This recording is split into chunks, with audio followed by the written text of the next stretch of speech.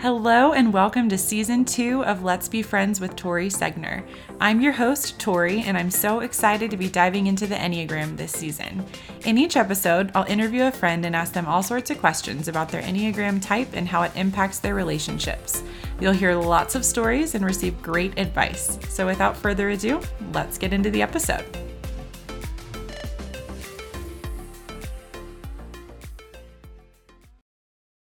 Welcome to the very first of my Enneagram series episodes. Today, I have one of my longest friends. Well, she's actually kind of short, but longest time friends, Michaela.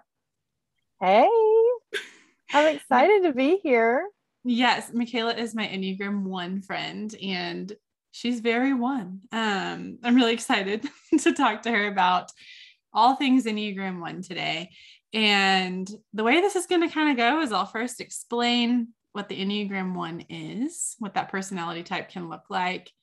Then I'm going to go into a story about the time I knew that Michaela was an Enneagram 1, and then we'll get into a series of questions. But first, you should know that Michaela and I met each other when we were like 14 years old. Going into freshman year of high school. Yeah. So we've known each other for a long time, very, very long time. She did not like me at first because I was a little overwhelming to her. We met at like a church camp thing in the summer. It was like a 5-day long thing. And I was convinced that's where I made all my best friends. I don't think Michaela shared that sentiment, but we did become good enough friends because she asked me to be her college roommate later when we both were going to Texas A&M. And then we were roommates all 4 years of college, had a great grand old time. And we have experienced the wide variety of emotions that you experience in college together. Definitely. I would say we have seen the ugliest sides of each other and like the most honorable, beautiful sides of each other. So, well, excuse us if we go down memory lane a couple times this episode, but it's inevitable. Yeah. Well, perfect. So, as I mentioned, Michaela is an Enneagram 1, and I am just going to go ahead and briefly run over what the Enneagram 1 is. And I'm just getting this information from the Enneagram Institute's website. So the number 1, or the type 1, is known as the reformer. And they're principled, purposeful, self-controlled, and perfectionistic. So they are conscientious and ethical with a strong sense of right and wrong. They're teachers, crusaders, and advocates for change, always striving to improve things, but afraid of making a mistake.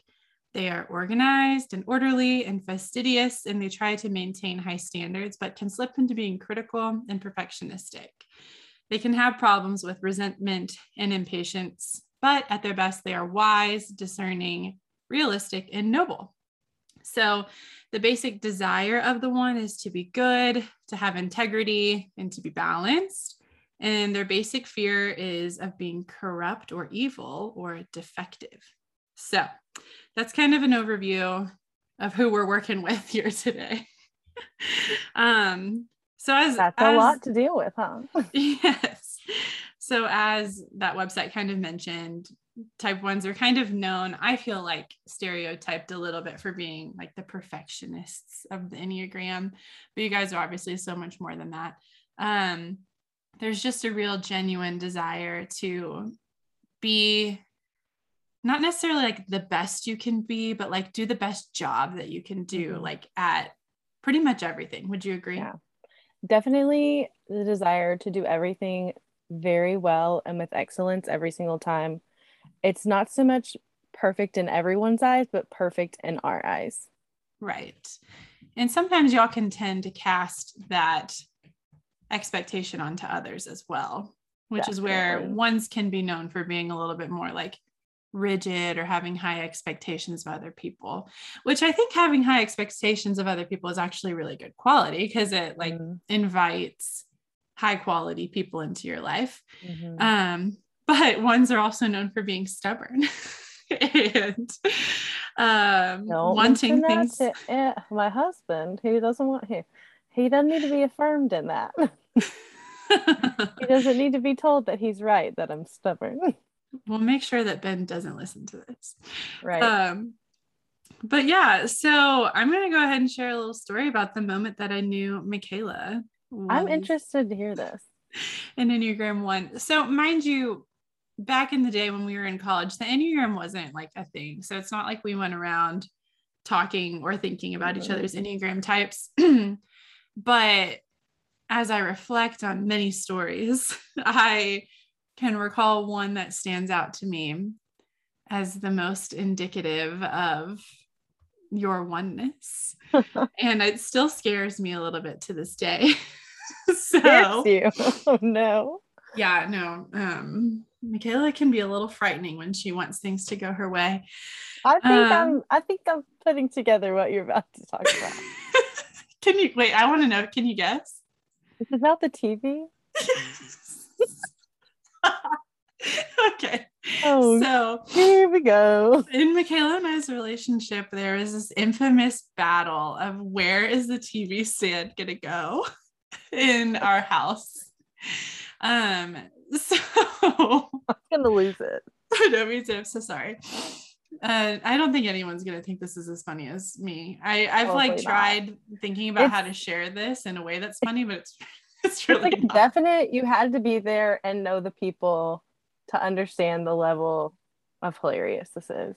Yeah. Okay. So we move into this new house our junior year of college, and I think the TV stand should go in the corner so that everyone can see it from anywhere in the room. And Michaela just thinks that it should be flat against a wall. Like she can't put it in her mind that like it can be like not catty corner. What's the word I'm looking for? That it can be out of line with the wall. Like it had to have a home, and the wall was like what would ground it. It would be in line, like it'd be parallel. But in my world, it's okay if it created a triangle with the corner. I'm trying to give everybody a little visual here. So it was it was backed up to the corner, but not backed up flat against the wall. And Michaela could not, in her soul, get behind this idea. Even though if it was flat against the wall, you pretty much couldn't watch TV from the entire couch. You would have had your neck would have to strain so bad. Really there's like one seat facing the wall and 3 seats that would, well, more like 5 chairs that would have been good for the corner. Yeah, exactly. So, what I think I'm hearing is that you ended up thinking that I was right about this. I would say, in hindsight, I agree that the placement was best for everyone in the house, but myself, like I'm so much more about like orderliness and like I'm more concerned with like design being pretty instead of functional. I see. Ben and I still get in this argument all the time about what's functional and what's pretty. I mean, it's a fair argument. Those are two very different values. And in my world, as a college student, I valued many people being able to watch the TV. But the way that whole argument was even settled was like Michaela left, not like out of anger, but like you left the house to probably, I don't know, go to school or something. And I just pushed it back into the corner where I wanted it. And you came home and I was so scared of you. But I think you just kind of stared at me for a little while and like didn't say anything and just kind of walked away. And I was like standing my ground. There was just a silent agreement like that this is how it's going to be. Yeah, I think we were like professionals at passive aggressiveness as well. Mm-hmm. I think we had gotten to the point where we were like, you know, like you lived with somebody for 3 years and you're like at that level of like almost being a sibling and you're just like, we just understand each other. It just doesn't even have to be said. Yeah, You know, exactly. I'm annoyed. It doesn't have to be addressed again. Yeah, exactly. Another little thing, there's not really a story with this one, but like in our freshman dorm room, I I really care about the planet I a knew this was lot. going to come up. And I love to recycle. I feel it in my bones that that is my right and duty as a human being is to recycle. And so they're just turned this or sorry, it's not. Not, it I'm didn't turn. It didn't just appear. It deliberately happened. so the thing was the recycling bin was literally like steps outside of our dorm room. It was not far, but I never actually took the recycling out of our room. I just let it sit in our room and it piled and piled and like taller than me type of a pile. And I remember not too long ago when I was at my job, I was like getting my coworkers to take the Enneagram test and stuff. And they were reading about the type 1 description. We're like, oh, you're organized. Like you have high expectations. Like you're a 1. And I was like, no, I'm not. And so I texted Michaela knowing she's my 1 friend. And I was like, they think I'm a 1. How do I like tell them that I'm not? And she was like, did you tell them about the recycling pile in our dorm room? Yes. Well, and for me, I mean, it's not like it was, people understand it wasn't weekly. This was the whole year. There was like one large cardboard box on the bottom grounding everything, and it was like the leaning tower of recycling. It was monstrous by the time we moved out. And It we was, took it yeah. out the day we moved out. I mean, I do think we emptied it like a couple times, but you know, boxes be boxes. They're so big. Boxes But be boxes. okay, I hope we can find a picture of that. That would be awesome. But so we were the best of roommates, but we were also the most dysfunctional of roommates. So lots of fun memories that we'll get into. But yeah, a couple of things that reminded me of your oneness, and really the recycling heap was more so to remind everyone that like I'm not a 1. I guess I don't know. I just thought that was funny. That was the indicator. Yes. Okay. So first question, Michaela, tell me about what it's like being a 1 and how that shapes what kind of friend that you are. Yeah, I think that the definition you read from the Enneagram Institute like hits it right on the head. Like those 3 Ps: principled, purposeful, perfectionist is exactly what I am. So when you're talking about principled, it's the fact that all 1s, including myself, believe there's a right and a wrong. And this can be moral, this can be like a moral decision, or it's just how we like to do things. So it's not necessarily that, oh, globally, this is the right and the wrong. But to us, this is the right and this is the wrong. To me, the recycling pile was wrong. Right. But I can't we're say the also, recycling pile was right. yeah, can we use it? It was right for the planet. There we go. There we go. See, there we go. We're on the same page. Yeah. We're also very purposeful. So I have to have a reason behind every single one of my actions. For example, like I'm a teacher, and so I believe that everything that I do every day, whether it be, playing with a child or doing paperwork or meeting with a parent, it has impact. So for me, and for lots of 1s, the mission is so much more important than the task. So that's a driving force in us, is that purpose. And then we're perfectionists. Like I said earlier, we want to do everything extremely well to the best of our abilities. And if we can't do it well, a lot of times if I can't do something the best that I can, if I don't have the time to devote to it, or just the mental energy or the physical energy to do it well, it's not going to happen. Because it's not worth doing if I can't do it well. Yeah, I feel like that kind of speaks to this part of you that's either like all in or not at all. Like yeah. Michaela's room in college was either like the place where all of the cups were hiding and Mm-hmm. like the curtains were drawn. It was dark in there. Like it was a total My Hobbit disaster. hole. Or it was like spotless, everything's in its place, like every candle is lit. Yes. And I feel like I could speak to that for a few different areas of your life, whether it be like meal planning or whatever. It's like you're all Yeah. in, you're so like invested, and it brings you so much Mhm. contentment and peace when you like have all of that organization in place. But I've noticed that without it, you're just kind of like, Yeah. whatever. It's like very clearly you can tell what mental space I'm in. Like, is she all in today or is she all out? Like, is she on the couch watching Gilmore Girls for 6 hours or is she studying for 6 hours? Like, Yes. how are we feeling today? Yes, exactly. So how do you think that kind of impacts who you are as a friend? Oh, I think it means that, like, because I'm purposeful, I'm really thoughtful. So if Yes. I have initiated, contact with you or want to hang out, or if I've gone out of my way to like bring you a sweet gift or a treat, that it was extremely thought out.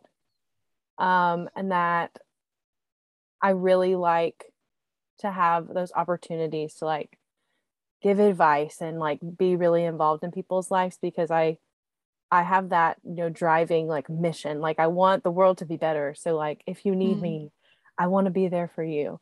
Mm-hmm. But my problem that I run into a lot is that like new friendships, like I just moved. And so I'm making a lot of new friendships. And while I want to initiate and be thoughtful, I am really hypercritical of my actions with new friends because I'm nervous to either come off like, oh, is she weird? Because she's like, hey, you want to hang out with me and do this like really specific thing? Or if I thought of somebody and like brought them coffee at work, I don't want them to be like, I don't really know that girl. That's kind of weird. You know what I mean? I don't know. I guess I don't know. I literally think of ways that people could think that was like not a good thing to do. I don't, does that make sense? Yeah, no, I think that makes a lot of sense. I think a lot of people do that like to an extent, of Mm-hmm. course, but like I think we all can tend to doubt how much our initiations are going to be appreciated or reciprocated or whatever. Mm-hmm. Um, but I would say for the most part that people really appreciate being reached out to. So Yeah. it can, but you have that voice like making you question all the Yeah. time. So that makes it harder for you to initiate. That makes perfect sense. Yeah. I have like a voice always like berating me about every single thing that I do. And so Yeah. that is a hard voice to shut out, especially when you're trying to get somebody to know somebody new. Mm-hmm. Yeah, that makes a lot of sense. And that kind of speaks to my next question of like what some unique challenges would be that you face in maintaining Oh, yeah. relationships as a one is I think if initiation is hard, then Hmm. that's a huge part of maintaining relationships. Definitely. I think initiation hard for me. I think also, I think that like I've talked about this whole mission, like that driving force. Like I love working with people, but I can tend to be not very sympathetic. So I can come off as like kind of cold because I'm focused more on like the goal than the people. Like I Mm-hmm. love my job, but sometimes I'm like so focused on this one task that I want to finish or this goal that I want somebody to achieve or that kind of thing that I forget about like their unique needs and like dialing into those specific needs because I'm so dutiful to like this cause. Does Mm-hmm. that make sense? Yeah, I'm curious, like, what does that cause feel like to you? To me, like, okay, so specifically being in education, I think any person in education can speak to like the pressure around, having your students be successful or, having everything posted in your classroom that you're supposed to have, or all Mm-hmm. of the outside noise that comes with being in like a public school setting specifically. And so whenever I have like an expectation from leadership that I know is an expectation and I want to do that well, because I've been asked to do it, I'm like really responsible and I want to be perfect and do it well. I Mm-hmm. forget about like what my kids need. I forget like this child came in today and like they just need to be hugged and loved on, and today that's enough. And sometimes I have a hard time like pulling back and like remembering that that is enough, because that's exactly what they need today. Yeah, definitely. Yeah. So do you feel like you have a mission in like every sphere of your life? So that's your job, is Hmm. your workplace. Do you feel like you also have a mission like in, I'm sure you have one like within your marriage or within just other friendships or family or things like that? Do you feel like you have Yeah. different missions kind of throughout? I think so. I think it's different with like every person in every setting. And I think it also has to do with like maybe my stress level that week.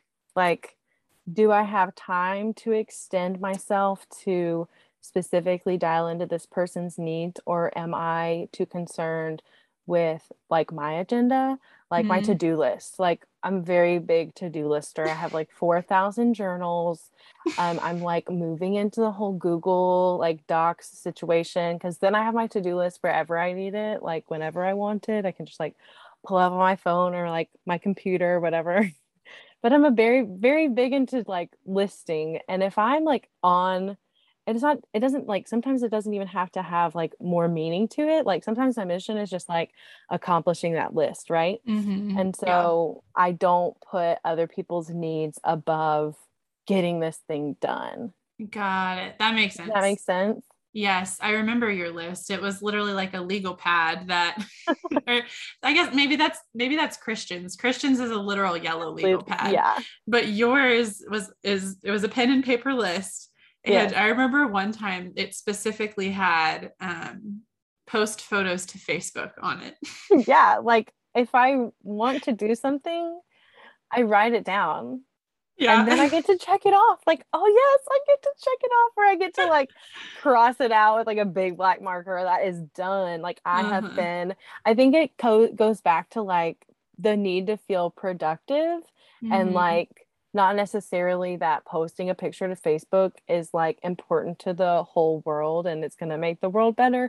But for me, it's like, even if I had a really bad day, if I can like cross something off my to-do list, even that simple, that I wanted to get done, I feel like Hmm. I was productive and I was successful um, that day. Now that makes sense that your mission can change on a daily basis, because if you Hmm. decide, it seems like it all kind of depends on what you decide it is that day. Yeah.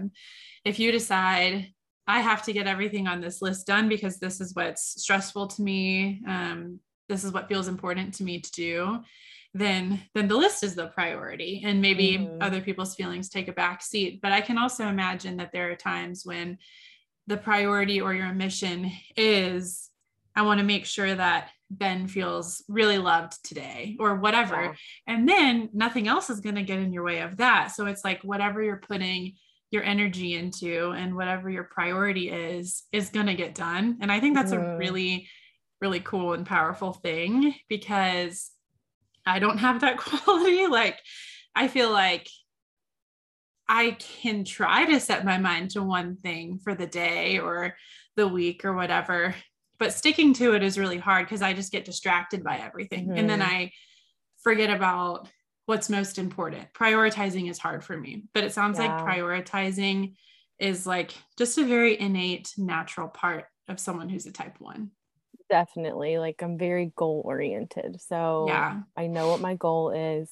I like how you pulled in that personal element too, because I don't want it to sound like all ones are very like business like. They're not, they're only focused on what they need to get done, because it is true that like on Saturdays, that's like my day of nothing but family time, friend time, me Mm-hmm. time. And so, like you said, like if that's the goal that day, I'm going to do that really well. I'm gonna Mm-hmm. relax really. I'm gonna do it really good. No, Mm-hmm. but I'm gonna love my husband really well. I'm gonna do those things. I'm gonna I set that time aside to specifically focus in on people. And I think that that's the thing that ones need to remember, is that you need to have those days where you put that list away and your mission is people, because Mm-hmm. sometimes that can get lost in the busyness of life. Yeah, no, that's really, really good. And like I said, I think that's such a cool quality to even be able to have that kind of focus, as someone who struggles with focus. So Mm-hmm. I think that's really, really cool. And there's a lot of power in that because if you get to choose what your priority is, then you can be a pretty significant force in whatever part of your life that is, Mm-hmm. that's really cool. Um, so what are some things that your friends can do for you that make you feel the most loved as a type one, or maybe just things that they do that make you feel really cared about, Mm-hmm. and then vice versa? What are the things that you do for your friends as a one that you try to do to make them feel really loved or cared about? Yeah, absolutely. So we already kind of touched on this, but initiating time with us is like probably the best thing to do. Um, like I said, we have a hard time putting away the noise of that voice in our head that's telling us you need to be productive, you need to finish the goal, the task, the mission. And so Mm-hmm. we need somebody to tell us to get out or get away and let our hair down. Like we need somebody to tell us it's okay to let go and relax, and that the world like won't come crashing down because we're not attending to the things that we're supposed to be doing at the time. So Right. like just initiating fun things to do. Like one time, you like Elena, Elena, and she is like a big concert goer, Mm-hmm. which for me as an introvert is like high stress, right? But she was like, yeah, let's like go to the rodeo on like a weeknight, and let's stay at this stranger's house who you don't know, and let's go. And I was like, okay, well, I can think of all the reasons not to go. Like Yeah. lots of people, staying in a stranger's house, it's loud there, I have homework to do, it's a weeknight, like I have to go to class tomorrow. Like I could think of a million reasons not to be there, but people like that force me out of my comfort zone or out of my like, just like hyper focused self. Mm-hmm. Those are the experiences that like build a friendship, right?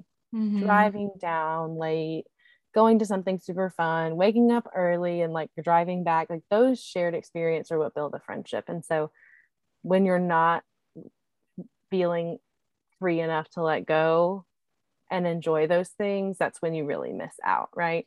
And Mm-hmm. so if we can have people who, I don't know, we need like those party people, we need those like really fun people who just love fun for the sake of fun, because that Yeah. feels purposeless to us. Yeah. Like Sorry, fun this is doesn't have a purpose. this is reminding me. I don't think this really ties in very much at all, but I can't stop thinking about the time where I got a concussion and you were there to take care of me. um, and I really want to tell this story. Oh my gosh. Well, and this is like how I show up for people. There we go. It's the perfect little It's bridge. truly how I show up for people. Yeah. So we'll talk about this story, and Michaela can use it as a really high quality example for Yes. this podcast. I think it's because you were saying you need party people, you need You fun. need fun, right? And Fun can so sometimes not go so well, though. so we were having fun. We were at the BYX island party thing.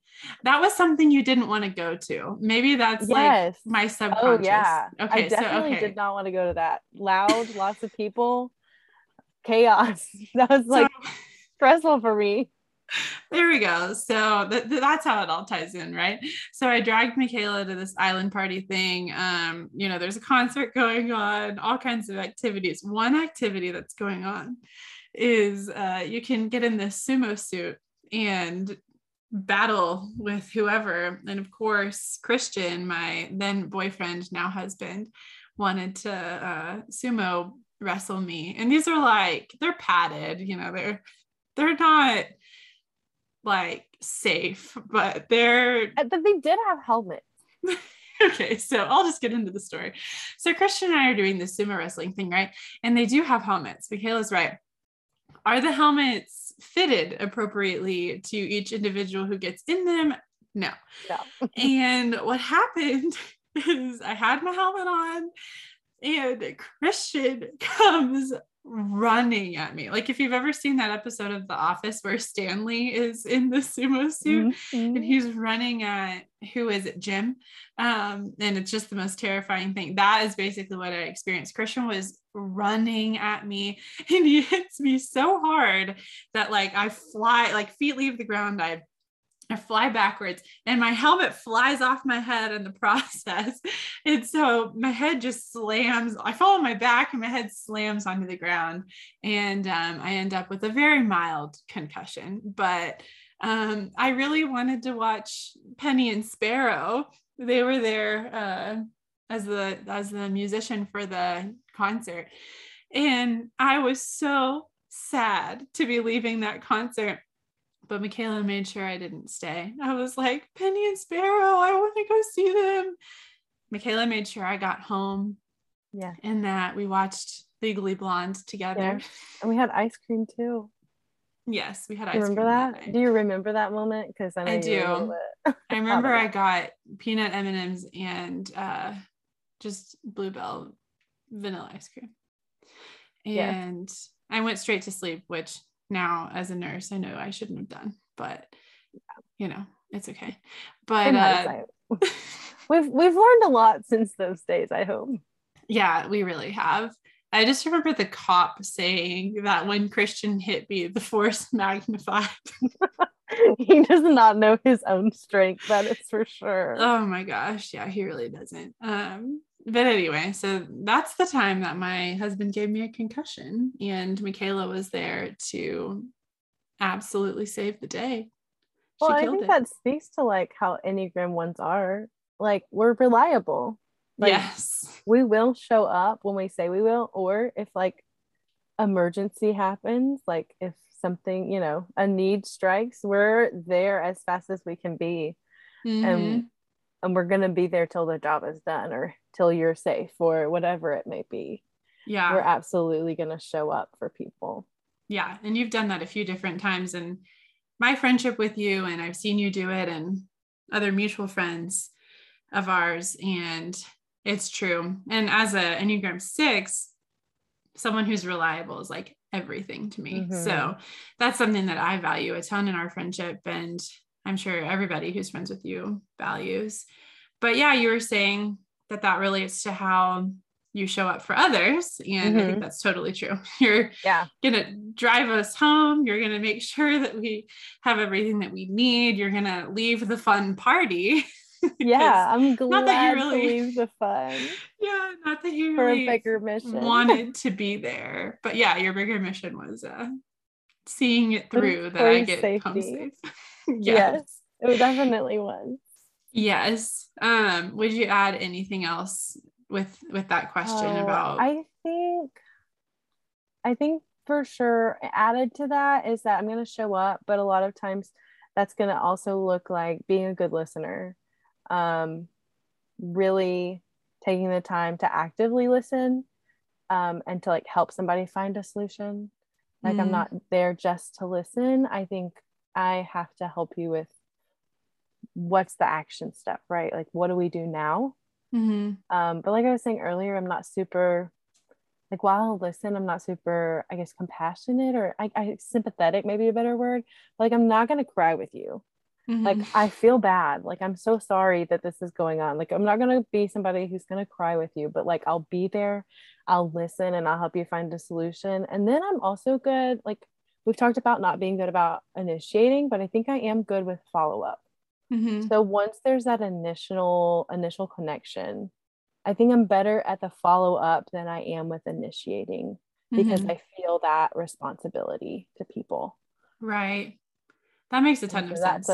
That's a great thing in a friendship is once I have that bond built, I'm going to be there, I'm going to be helpful, and I'm going to like follow up with you and know like a week later, are you okay? Another week later, are you okay? Like it's going to be written in my calendar, you know, check in on whoever. It's very true. I mean, the other week when we were texting, you said you were like, I asked you to pray for something and you were like, I'll pray about it in the morning. And I knew when Yeah. you texted that, I was like, she definitely just added that to some morning prayer list that she Yeah. has, which is amazing. Mm-hmm. I don't have that kind of structure in my life, but I feel like if I did, I probably would be more effective at following through or just being faithful to the people that I love. So I think that's amazing. If you're enjoying learning about the Enneagram and find yourself wanting to explore more resources, I've got your back. Through the link in my bio on Instagram at tori.letsbefriends, I've provided access to 3 great courses from your Enneagram coach, an online platform that will help you use the Enneagram to better yourself.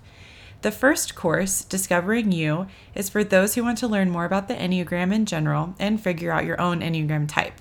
The second course, called Exploring You, is perfect if you already know your Enneagram type but are desiring a deeper dive that will help you grow and transform.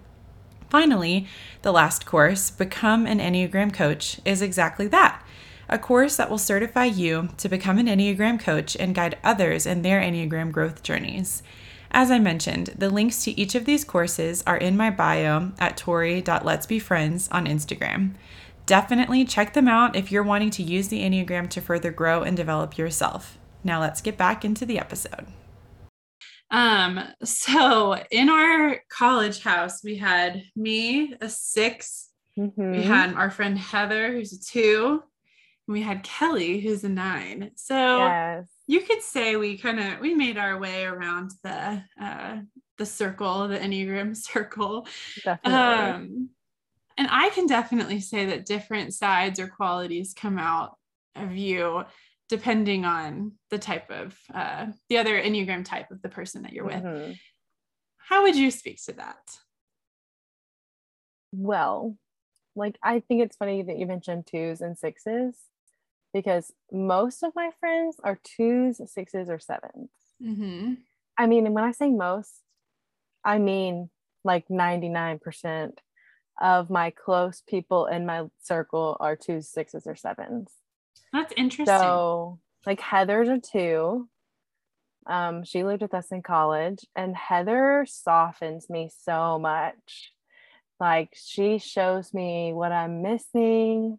She can point out like where I need to be more understanding, where I need to slow down and see like her needs or my needs or you or Kelly's needs. She was so good about that.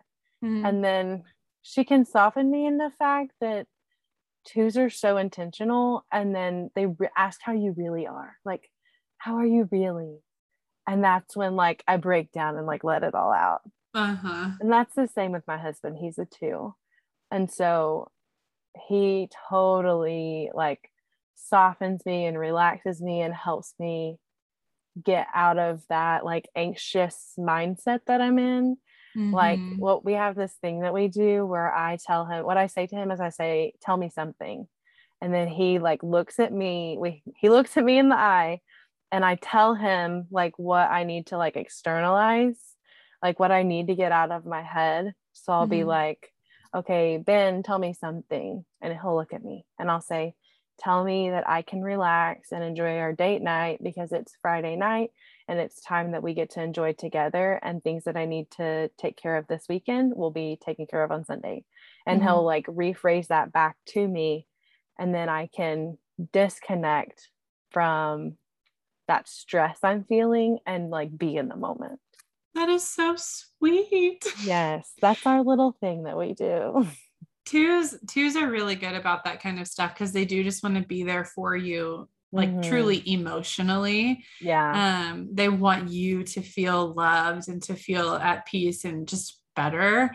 And yeah, I can definitely see how a 2 would be able to kind of break through that like intensity or rigidity of the type 1. That's a really special combo. I never really thought about that. Yeah. And then my easiest relationships are with 6s, which is so funny because you're a 6. Hey-o. And my other Tori in my life, my sister's a 6. I have 2 Tories and 2 6s. And those are 2 of the people I've like really close to. Mm-hmm. But I think it's because like we're just enough alike, but just enough different that we fill each other's gaps almost seemingly, like seamlessly.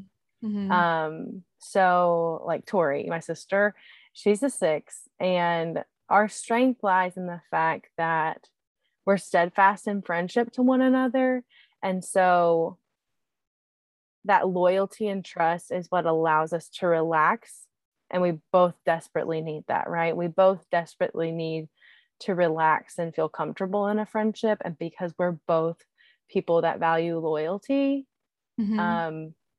like you said earlier, people showing up for you, because we value that loyalty and we know we're going to be loyal to one another, we can Mm-hmm. both settle in easily to that friendship and have really quick trust.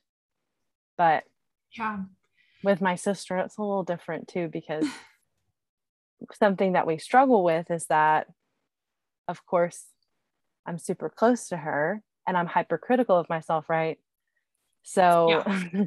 whenever I am struggling and I need to like let something out, usually like my stress or my anger or my frustration comes out on her because I'm closest to her and I'm most relaxed around her because I trust her. But Mm-hmm. in turn, sometimes letting those emotions out and being a little too transparent or just really taking it out on her will push those people away, right? So they're Right. like my closest, Yeah. most trusted friendships, but they're kind of hard to maintain because I can let go too much around them. Yeah. No, that definitely makes sense. I think with sixes and ones, there's definitely like a respect for each other in what's important to you, Mm-hmm. and because you recognize that that relationship is important to both of you, right? And like Yeah. that is, I think that means more to like a 6 and a 1 than it might Yeah. to other types. Mm-hmm. But yeah, at the same time, if you have that comfort level or that trust, then yeah, those are also going to be the people that you feel most comfortable. Like, I don't, the word that's coming to my mind is abusing. And that's not the right word at all. But Yeah. like, It's almost like whenever emotions are high, like I feel like the lightning's going to strike on you. Like, you better watch out. Like, if I'm on edge, like, you better watch out because yes. And I you're always going to be watched the out. person I unleash it on, right?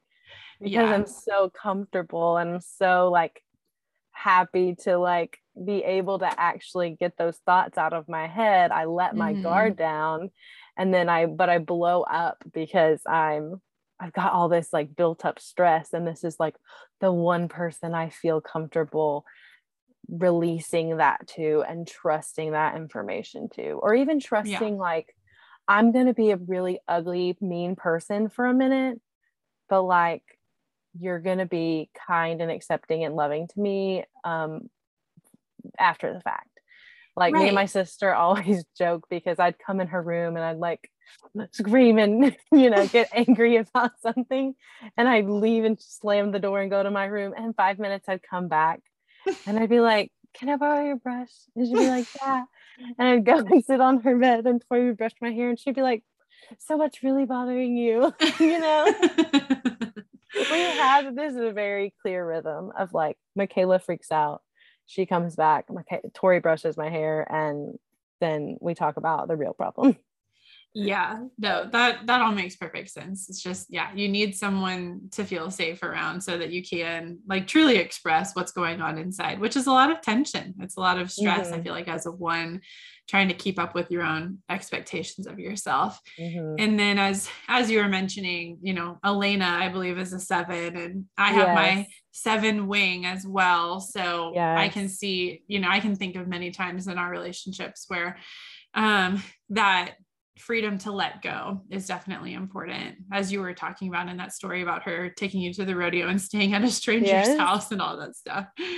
Sevens definitely are like my party people. They bring Yes. fun to my life because I'm not spontaneous at all. Ones I think are very safe and very methodical about every action they make. And so like those friends bring the freedom to be imperfect and let loose and like be adventurous, and a lot of times also bring out like the goofy, silly, fun side of me too. And Mhm. there's very few people that actually get to see that like silly, ridiculous Michaela, and Yeah. not the business, professional It's so Michaela. funny because I like don't see you as business or professional at all. I see you as Yeah. jamming out to Macklemore with windows down on our drive to Galveston and stuff. Yes. But I do I was always surprised when we would get in groups of people that you weren't super comfortable with. Mm-hmm. Um, you very much like have your hands folded in your lap. Yes. I'm And an elegant lady. I'm a princess. I'm Mia Thermopolis Rinaldi, Princess of Genovia. No, I'm just like proper. I guess I like tense up, and a lot of people think that I'm really shy and reserved and like sweet, like the break your tooth kind of sweet. And I'm so far from sweet. I wouldn't call you Like sweet. I'm very spicy. No. You I'm are, you're very spicy girl. I'm just very like I'm not sweet. I mean, I'm nice, but I'm not like that girl that you see and you're like, oh my gosh, she's so cute and sweet. It's not who I Yeah, am. I mean, I wouldn't say either of us are that way, Mm-mm. nor are many people in my life. Yeah. I think I've made them all run away. But yeah, no, it's funny hearing you talk about how you interact with different types and what they bring out of you. Um, because it does remind me, like, as you grow a close friendship, that you see so much more about someone than what the stereotype may say about their Enneagram type, right? Like, you're saying that you feel free to let your anger out, or to I don't know, put your to-do list away, all that kind of stuff. And that's like our friendship. I feel like those are the Mm-hmm. things that I have always valued the most. But to other people who don't know you, or just to people who look at ones maybe from the outside, they may see someone who's very put together when Mm-hmm. really there's a lot of chaos going on inside, and Yeah. inside all of us. But ones I Yeah. feel like do such a good job at being very intentional about appearing to have it all together. Yeah. And that's just not the case. When you're real good friends with the one, that's not the case. That's the thing is we very much value the appearance of perfection almost to a fault. And there's truly a storm brewing under the surface. There's a lot going on in our head. Mm-hmm. Um, and the things that we think through ahead of time is why we appear so put together, because Yeah. we've reasoned through it and we've made sure that we've made the very best decision of action possible before we step out and do it. So Yeah. That makes a lot of sense. So, what is it like when you're interacting with other ones? Are you kind of like, I see through your BS? Like, I know you don't have it all together. Or is it like you're both just battling to feel more correct about something? Or what exactly goes on when you're with other ones? honestly, like I can't even think of a single friend that I have that's a one. Oh, wow. I can't think of anyone other than the people that I work with, because a lot of teachers are ones. So lots Gotcha. of teachers are very organized, type A, perfectionist. But the problem with that is that all ones are similar in those qualities, but we express them differently. So different things are more important to us. So I think I'm more critical of other ones because I can point out at them what I see in myself. And Yeah, that makes while sense. while they are as responsible and organized as I am, they might not have the same priorities or principles. And if their priorities and like if their principles in life don't align it with mine, I think we're like headed for disaster. Because if you have two trains like on different tracks, like I like you have to get on the same page. And I heard Mm-hmm. the best analogy with this the other day is that, did you know that like all sunflowers face the sun? Okay, that sounds really basic, But sunflowers are always facing the same direction because they're trying to face the sun. If ones are going to work together, then they have to be like sunflowers. They have to be facing the same direction and they have to Yeah. be aligned. And I think if they're aligned, then like that could be magical because you have two people who are really, focused on the goal. And I think you could do a lot with that. Mm-hmm.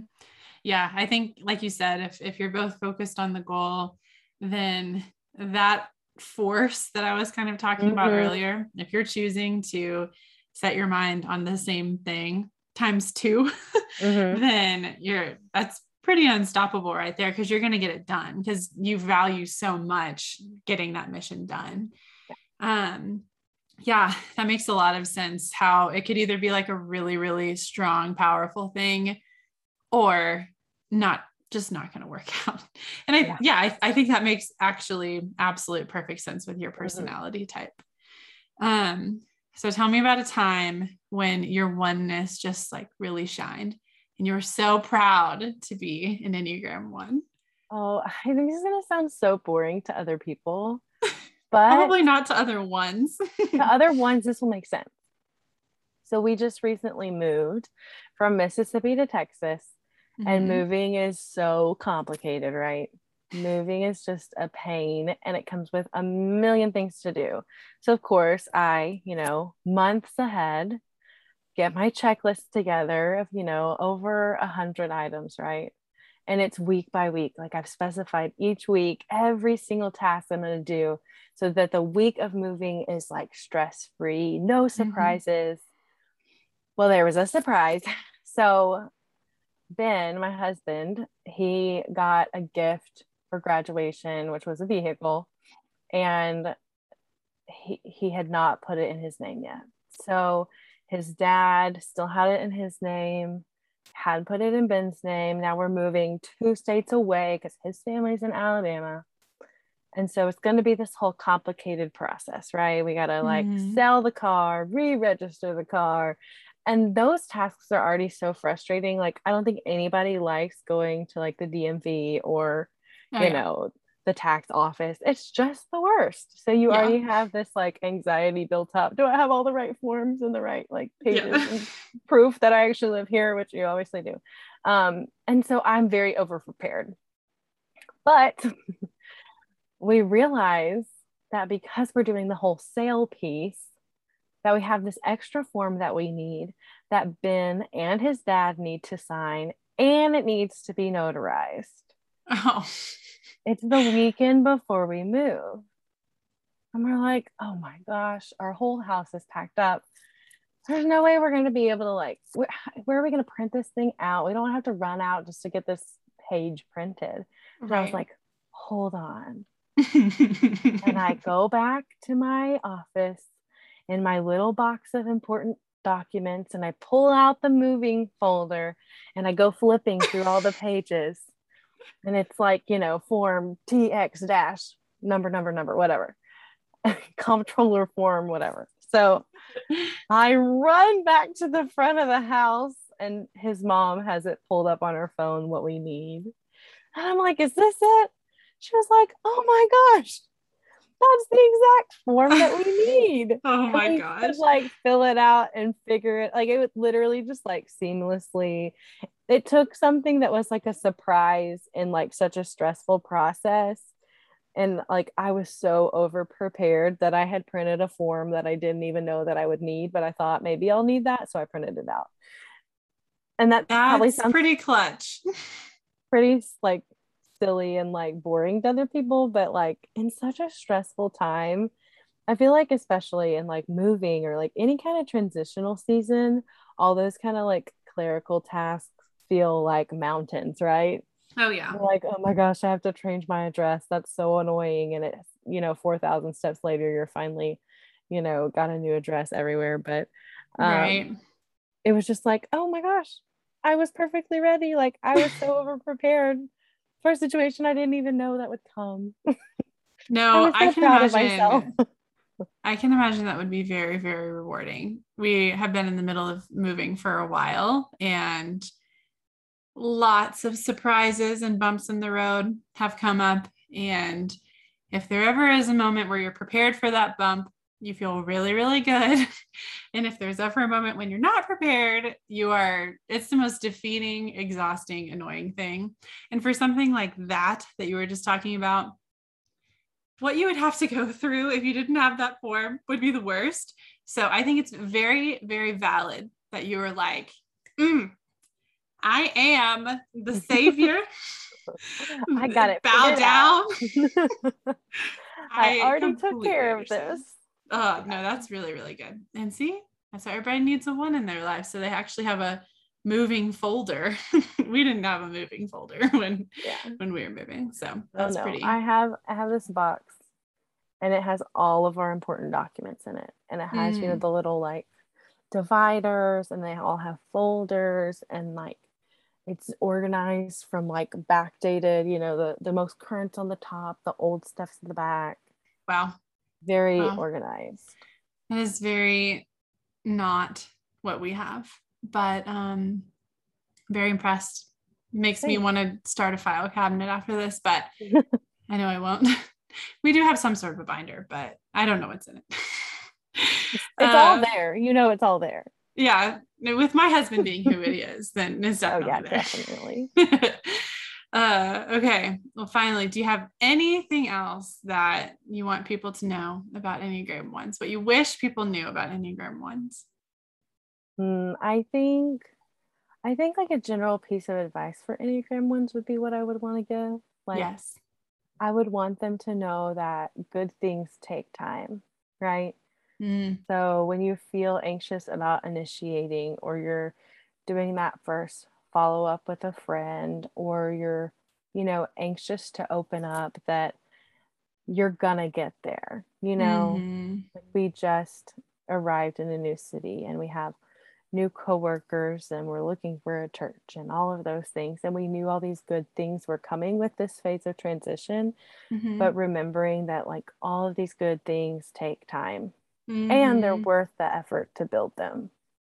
Yeah, absolutely. And it doesn't have to go perfectly the first time that you meet up with someone. Like, you're allowed to goof up and say something potentially, I know for me, offensive is the word that comes to mind, but you're allowed to, you know, just be imperfect, and you're allowed to make mistakes and be uncomfortable and all of that stuff. And in fact, that's probably necessary to go through all of that to get to a place where you're more comfortable and settled into some sort of a routine and all of that stuff. I think if you want any genuine or authentic relationship, you have to be willing to let down that appearance of perfection and like really let people see you, or else you'll never have friendships that go beyond the surface. Like I talked about, there's like very few people that know the true me, because I'm not willing to let down my guard as quickly as other types. And so remembering that it's worth it. It's worth it to be maybe embarrassed, or, you know, even just nervous about letting somebody see the ugly side of you. It's worth it. Yeah, definitely. And we all appreciate getting to know the ones beneath the surface, because like you said, a storm is a brewing, and it's fun to be a part of it. But also, you guys are just such passionate people who deeply care about things. And we love getting to see that part of you. And on the surface, it can look so much more put together than it really is. And we're all messy, and we all have things that we're passionate about or care about, but there's just such this force behind the type 1. And it's such a privilege to get to know a 1 deeply, because everything that goes into making stuff happen, it's a lot of work for you guys, and you need people to help take the tension off or take the load off every now and again. And it's fun to get to be that person and to get to watch you go from obsessing over your list to rapping to the Moped song by Macklemore. Downtown. Downtown. What a legendary song. That's a really good one. Macklemore. Thank you, Macklemore. Well, we're gonna end with a really fun game. Okay. And the game is that there's all kinds of stereotypes that surface about different Enneagram types, right? And Instagram is a very popular place for memes to show up, or like, what to get an Enneagram type 3, like gift guide, or like what kind of coffee shop they go to or whatever. So I'm going to scroll through a few and I'm going to ask you how true these are of you. Some of them are funny. Right. And some of them are more like, seriously, do you like this kind of latte? So, okay. So number one, it's just like a tweet. And this person says, it's type 1 or whatever. I hate when people say we don't deserve dogs. I do deserve a dog. Okay. This is like, this is something I will die. Like I would die for this. I deserve a dog. Like I really do. I want a dog. My husband will not get me a dog. I mean, he would if I really wanted to, but that hasn't happened yet in my life. Well, I had a dog when I was little, but yes. Okay. I need a dog right now. Okay. Well, that one tracks. I thought that was actually just like, I laughed out loud when I saw that one. But you think it's true. So, okay. Well, and that might just be because I'm like a dog lover. Like, yes, I love dogs so much that I smother them, and I think they're sometimes afraid of me. But you are a big dog girl. Okay. Type 1's after delegating a task, and it's just a guy, and he's saying, I've made a huge, tiny mistake. Very true. I think because we can't manage it now, it's like, oh, we definitely need to get this off our plate, but now we can't do it perfectly. Are they gonna do it the way we want it to be done? Right? Yes, exactly. Are you gonna do it? Sorry. Another one is like a scene from Rugrats, one of the twins. So it says type 1's when their typical daily structure is interrupted. And she looks like she's all under stress. She goes, hey, wait, you don't supposed to make pancakes in the nighttime?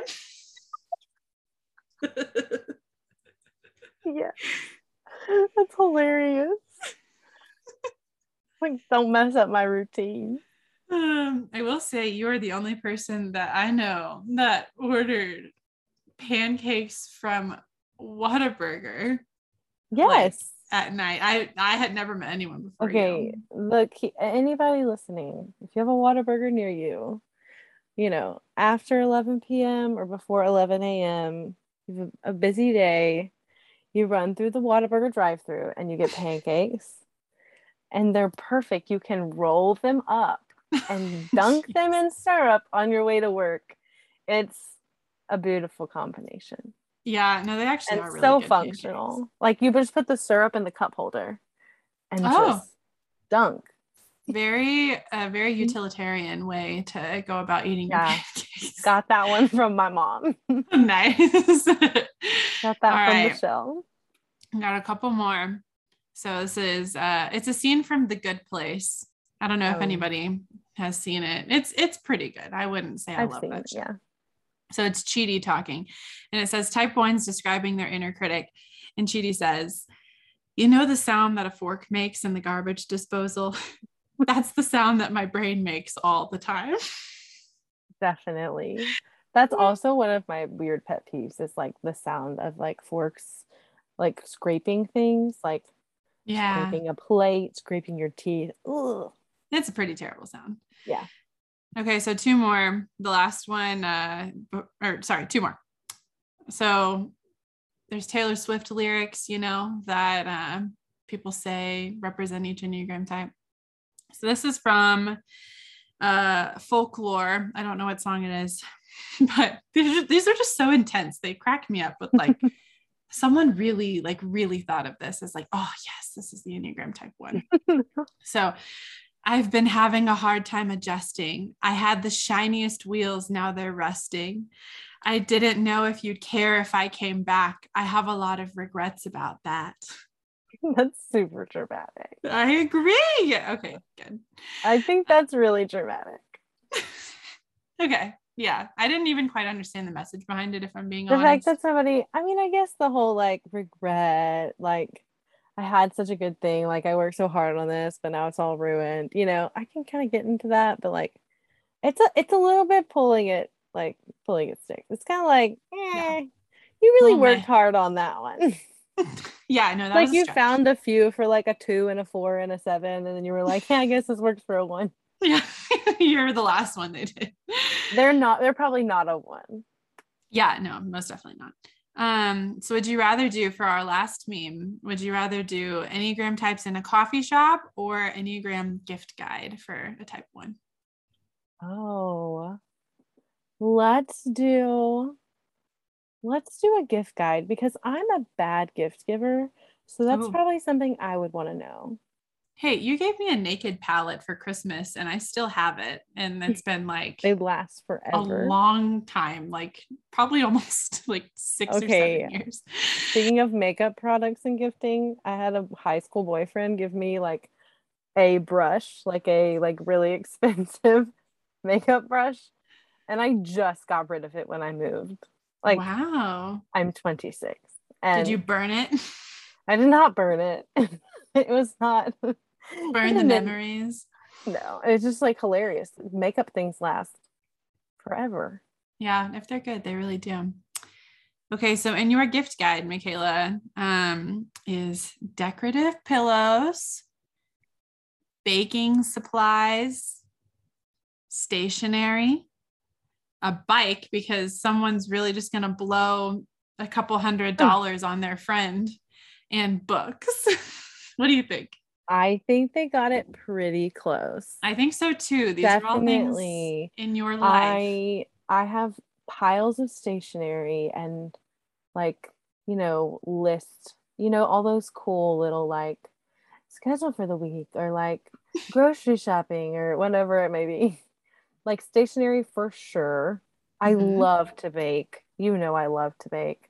Yes. That's like one of the ways that I show people I care is I bake for them.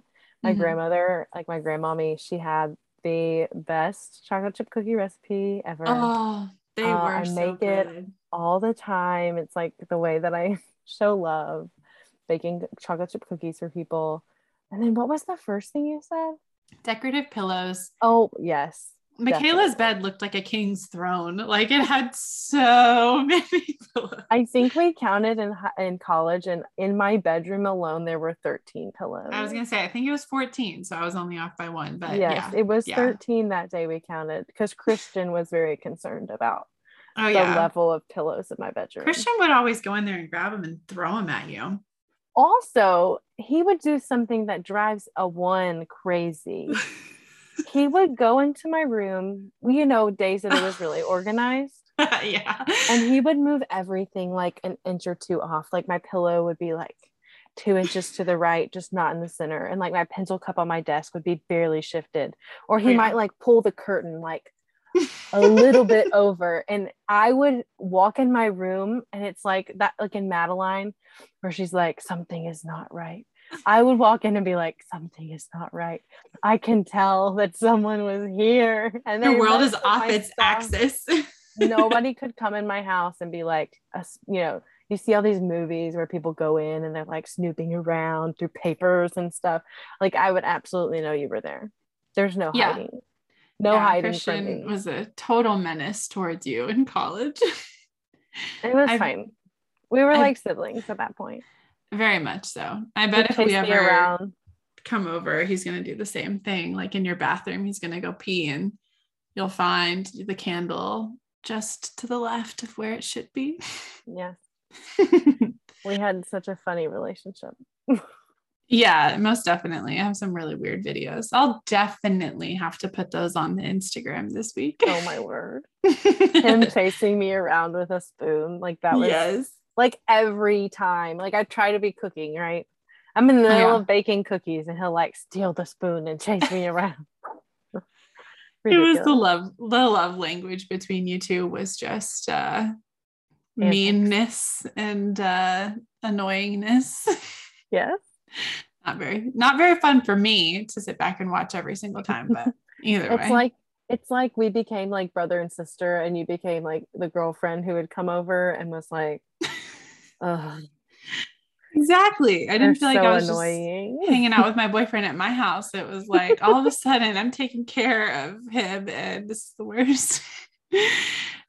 Anyway, like I said, we could go down memory lane this whole entire time, but I think we've shared lots of good memories. Oh yeah. This was really, really fun. And I feel like all the Enneagram ones must feel so understood.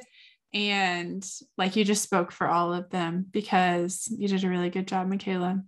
Everyone should know that, like, in my email to prep her, I just said, like, if you can, a small carpeted room is best.